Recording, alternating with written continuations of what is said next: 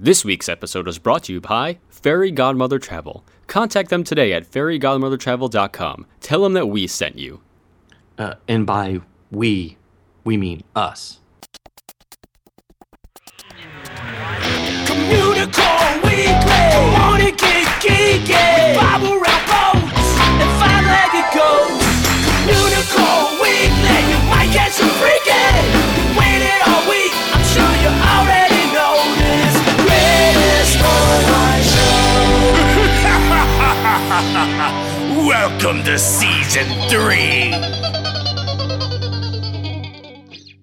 Hello and welcome to Communicore Weekly, the greatest online show and home of the world's first pair of independently born identical twins. I'm George. And I'm Jeff. And it's a gorgeous day here as I'm sweating and recording this episode.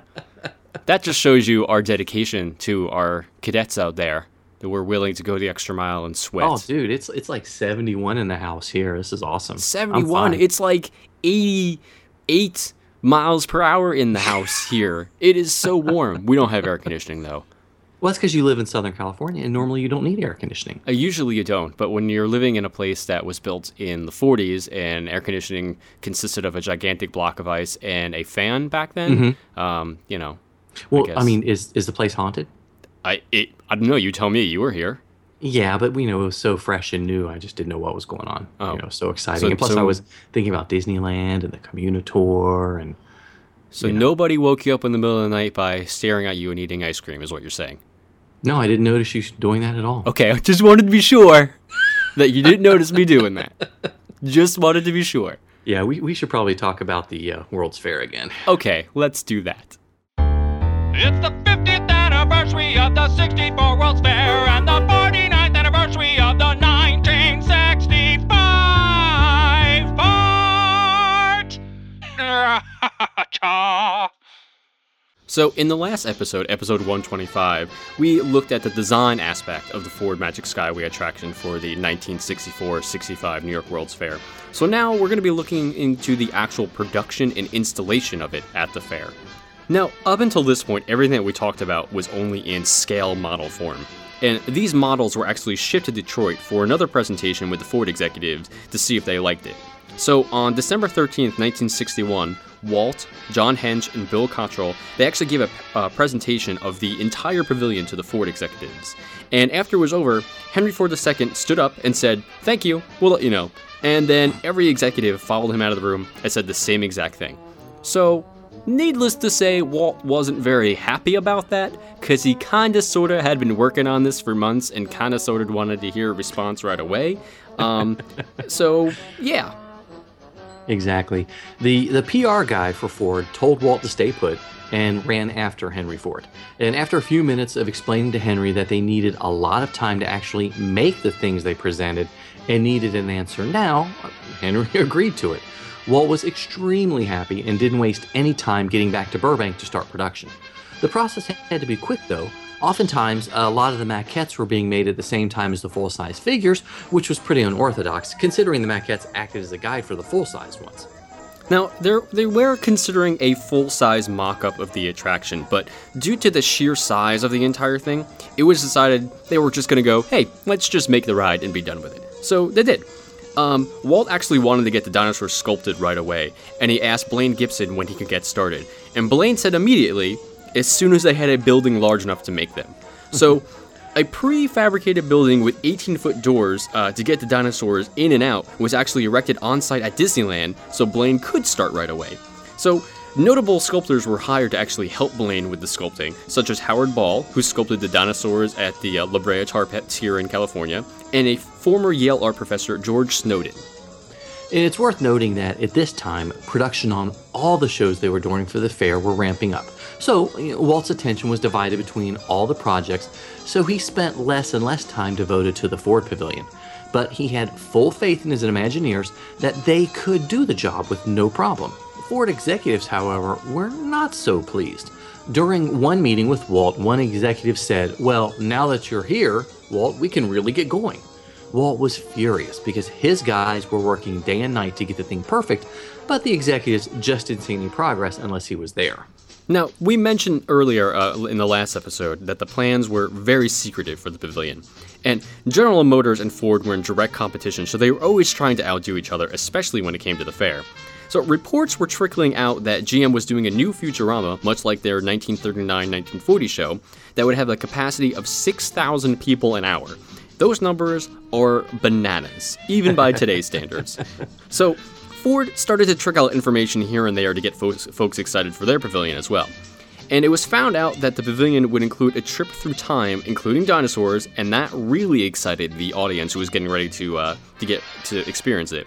And they also held a press conference, sawing off the Auto Parts Harmonic Orchestra, as we talked about in episode 125, designed by Rolly Crump and Bob Gurr, and that was a huge hit with the press. So they knew they had to deliver an amazing show to keep up with all this hype they were creating for themselves. So even though the construction of the pavilion itself began in early 1962, by March 1963 it was still a mess. With the fair only a year away, things still needed to be shipped and then installed, inside the pavilion. And let's not forget about actually testing it all together to make sure the ride worked, also. And that's where more problems arose. Ford provided 160 convertibles to Disney as ride vehicles. These vehicles were specially made. No engines, transmissions, or fuel tanks were in them. They had no rearview mirrors, and a special 6-track tape player was installed in each one. And in order to get them into the show building, an elevator had to be constructed to lift them from the bottom floor to the show floor. Now, one of the very last cars to be put inside the elevator was a red Mercury, and unfortunately, it got stuck. Now, the elevator itself malfunctioned, and it slowly began to descend. The problem was that the car was halfway out of the elevator at the time, and they couldn't stop the elevator from descending. So over the course of a few hours, as the elevator slowly made its way down, the car was kind of crushed into two pieces. And Ford was none too pleased, and everybody was pretty nervous, but thankfully, the actual test of the ride system itself, with the early version of the Wedway People Mover, worked wonderfully without any problems whatsoever. The only issue was spacing. Yes, they needed their personal space. Because sometimes cars don't understand that. Exactly. I mean, you've seen those movies, right? You're driving on the highway sometimes, and cars don't understand your own personal space. That's how accidents happen, folks. Exactly. Okay, so these cars were not hooked together. They were essentially freewheeling on the track. And since the track was controlled individually in each area, sometimes fast, sometimes slow, the weight of the various cars kind of screwed things up. One night, a car somehow got turned sideways when another got too close, which caused a massive traffic jam in one of the time tunnels.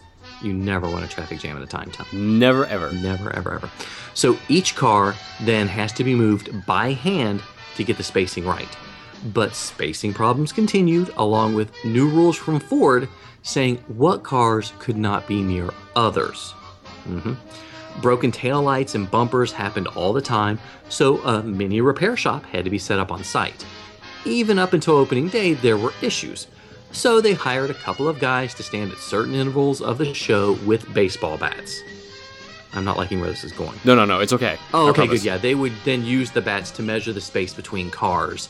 And if one got too close, they would fix it as it was going so it wouldn't bang up the car in front. This went on for a few weeks until it was right. I could just see them just dudes standing in the shadows with baseball bats in New York. That alone. In a time tunnel. Even. In a time tunnel. That's kind of odd. It's all the making of a gangster movie.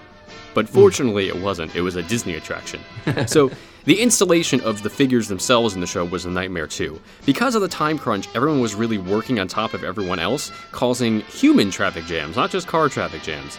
And theft was apparently a big issue as well, as some of the guards were letting their friends steal some of the great stuff that was going into the pavilion. So some orders actually had to be triplicated in order to just keep one of the things there to be used in the show. But eventually the figures, 68 of them in all, started to arrive and be installed. But in early 1964, some figures kind of got lost on their way to New York. So of course, Ford, seeing this as an opportunity, I didn't know why I just used opportunity at the same time. That sounds really weird. But it's using a great word, right? Yeah, using it twice. That's what I'm going to go with. But they saw this as a big publicity stunt. So they actually let out a headline saying, 4 cavemen and a woolly mammoth lost in a snowstorm. That's what they put out, because those were the figures that were lost.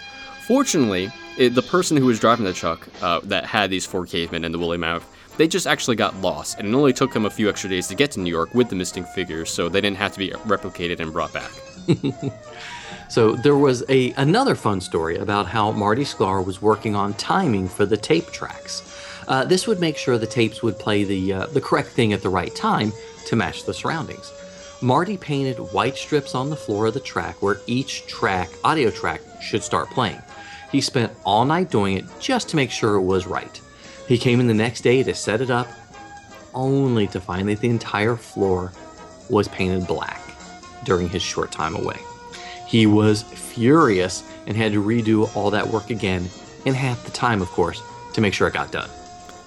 Despite all of these issues with the installation and the theft and the painting over audio tracks, the pavilion was actually completed 1 month ahead of schedule, which is amazing. So Ford hired 400 random people at the rate of $8 per person to test the pavilion out and make sure it was fun for everybody. Thankfully, they all had very favorable responses, and Ford was extremely pleased. So Ford scheduled a press day for April 12, 1964, just 10 days before the fair opened on April 22nd. So Walt remarked to the crowd that the exhibit was a parable through man's journey through time, from his primordial beginnings to an unknown tomorrow lighted by the fires of science. So even Robert Moses was impressed, calling it a magnificent pageant of man in terms of his environment, adaptability, and inventive genius. The public agreed, as it was one of the most popular pavilions at the fair. And though it didn't get to live on in a Disney park like their other 3 pavilions, it was still a marvel and is remembered fondly by those who went on it. And not as well researched as the other 3. But this one was a lot of fun to research, and I actually learned a lot more about the pavilion that I did not know beforehand, and it makes me really wish that we did have a time machine so I could go check it out, because it just looks great. Well, maybe we'll get one for Christmas. What if some of our fans don't celebrate Christmas? Like me, I do Hanukkah also. Oh, that's true. Winter solstice? Well, my birthday's closer technically, so what if I just get one for my birthday? But it's kind of weird to give us both a birthday present on your birthday. Well, mine's in August, so we well, could if you give it to me on my birthday, I can travel to your go birthday. back in time and say happy birthday. See, George, you just weren't thinking this time travel thing through. No, we should probably move on now. Clearly, I'm gonna have use of the time tunnel. You're not going to. He's a nerd, he's a geek, but we all like to hear him speak. So listen up to the words from his speech. It's George's Book of the Week. Okay, so this week's book is actually a graphic novel, which is still a book, called Space Mountain by Brian Q. Miller, illustrated by Kelly Jones. And this is a compendium of the comic series that was just released into a graphic novel. And, it is a work of fiction, and it is about Space Mountain, which might be kind of weird, but for anybody that's been listening to us for any time period, which is hopefully everybody in the world, knows that not always is the fiction good. Oh, I thought you were going to say we're kind of weird. Well, yeah, I wasn't. They'd figure that out eventually. Oh, fair enough. Fair enough. But when this one sort of rolled across our collective desks, we didn't know what to think about it because it was a comic book set in the future, and it made use of Space Mountain in a special way that I don't kind of want to give it away. But it's. I looked at the cover because I firmly believe you can judge a book by its cover, and it's 3 people in space, in front of Space Mountain, and one of them's firing lasers. So, sounds cool, but... I would have been on board for that alone.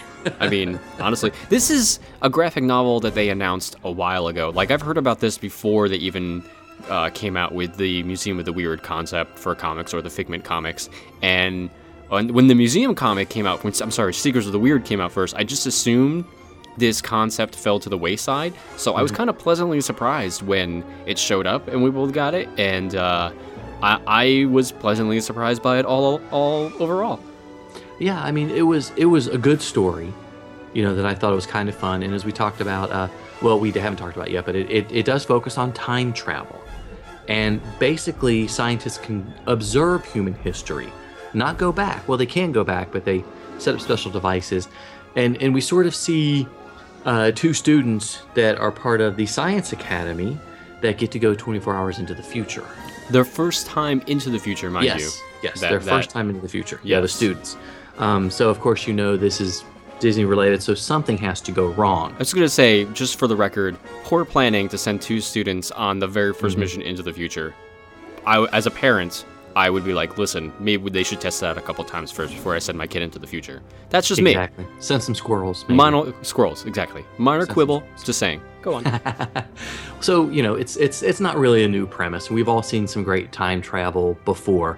But what I really liked about it, and what was a lot of fun for me, was seeing what kind of time travel and scientific equipment they used, because it sort of relates to various attractions and ride vehicles that you'd find that we all know and love. That we all know and love from Tomorrowland. A lot of great icons from the park that you'll see. And they're kind of put into another use, which is kind of neat. Yeah. I like that. But overall, to me, I think this story kind of reminded me of like older Disney adventure films. And to me, it was incredibly charming. And I mean, at some parts it got a little dark. There were some sections of the story that may be a little dark. But I mean, overall, I really enjoyed what they did with the concept. Because basically, when they said Space Mountain graphic novel, they could have done anything. The sky was the limit. I mean, what's the story? They can do whatever they wanted. But I was pleasantly surprised with the story they came up with and how they executed it. And they made it smart enough for people like us to read, meaning not very smart people, because that is us. I was like, where are you going with this? I'm insulting our intelligence, George. But they also made it very approachable for kids. Yes, With the, they had some pretty good science facts in there too. So they did. Brian Miller did his research, but it was good. I really liked it. Yeah, it kind of reminded me of comics that I had read in the 70s that, were geared towards a lot of the earlier serials like Buck Rogers. And it wasn't a very realistic approach in the artwork. Very stylized and very sci-fi, but it was still really well done. And I enjoyed it a lot. Yeah, absolutely. So, I was really surprised to see, them take an iconic attraction like this and turn it into a story. And it totally went the opposite direction I thought it was going. I actually had no idea what they were going to do with it. Well, they proved clearly with Pirates that they can take an attraction and they can make a good story out of it. They disproved it later on with the Haunted Mansion film. But I feel like this could easily translate into a good film as well, because it kind of had a film feel to it. And again, as a fan of traveling through time and relative dimension and space, I was really pleased with this very first outing of the Disney graphic novel, and it kind of made me excited to see what they can do with other attractions.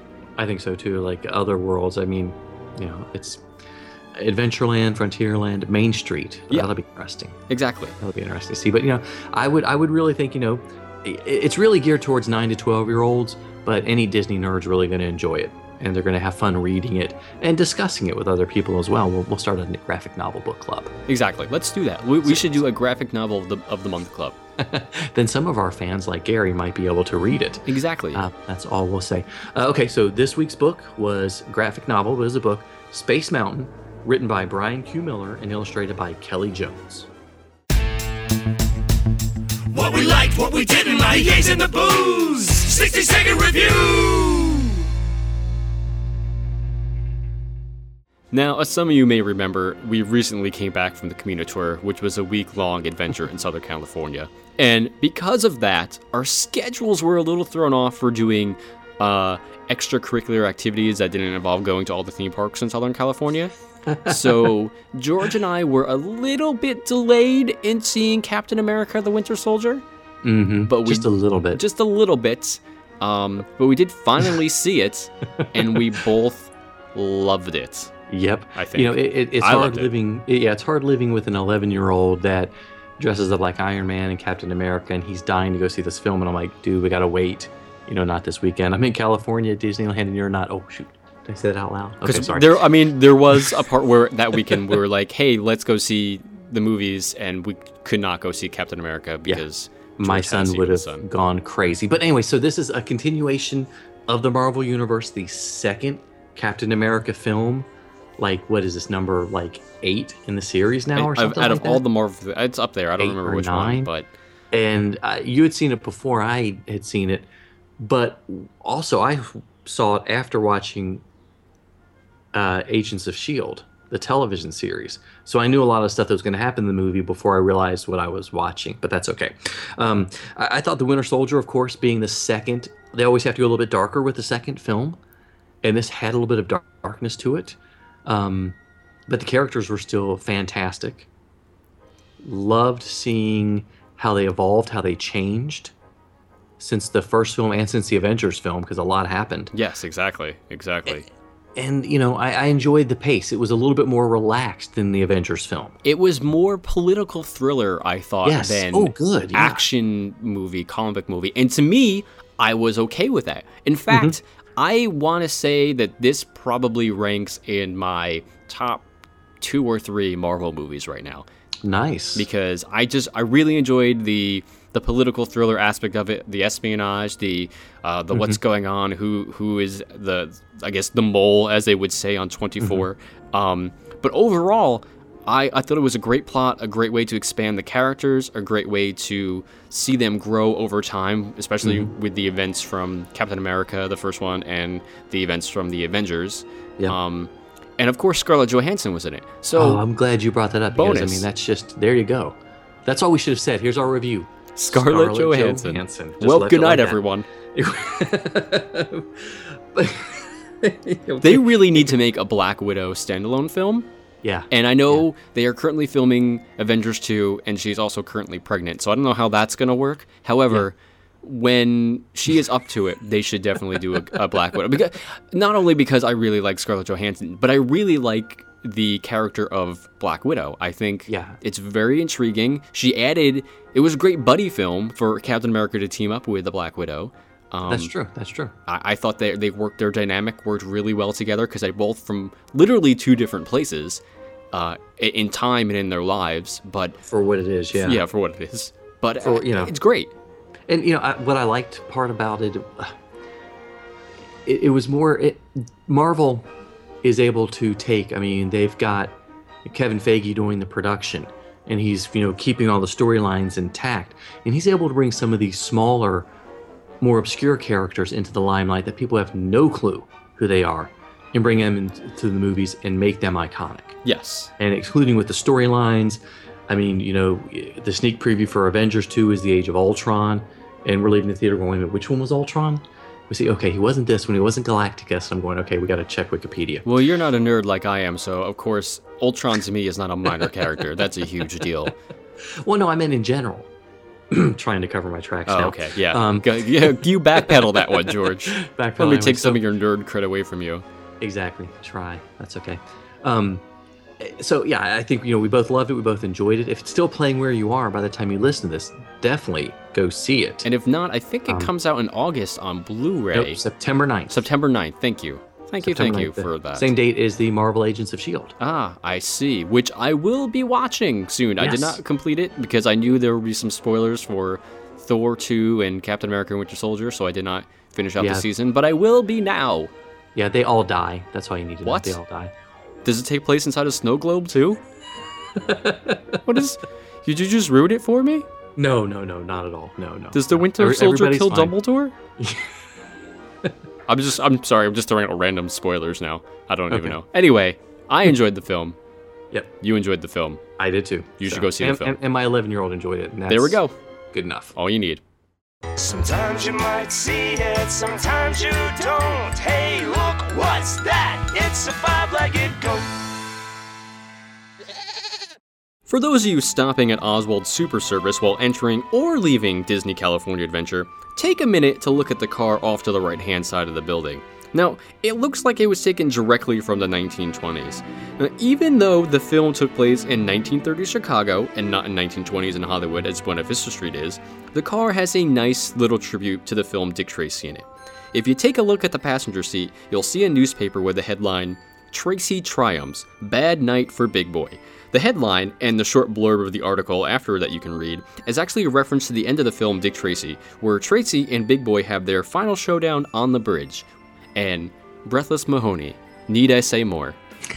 But she's no Scarlett Johansson. She is no Scarlett Johansson, but Breathless still. Mahoney. Exactly.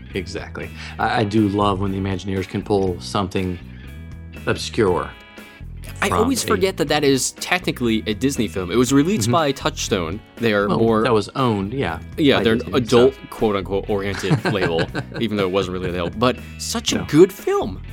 Such a good film. Just missing something.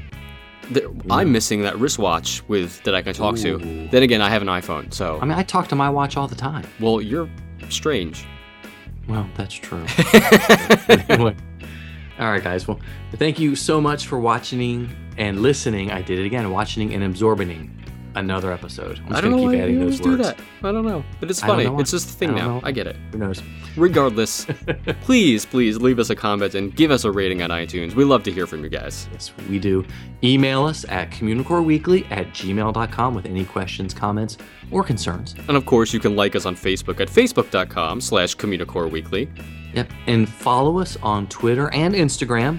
I'm at Imaginerding, and he's at Jeff Heimbuck. And of course, you can call us on the Communicore Weekly Goat line at 424-785-4628. Sorry, there's a car in the background. That's okay. Maybe they're delivering a message from one of you guys, how much you enjoy the show. Or a pizza. Or a pizza. It's not a pizza, guys. Unless somebody ordered me a pizza, which would be great. That would be awesome. Sunday nights, around 6 p.m. Disneyland time, is when we usually record. So if anybody wants to order me a pizza, I'm okay Just send with it that way. But then they got to know your house.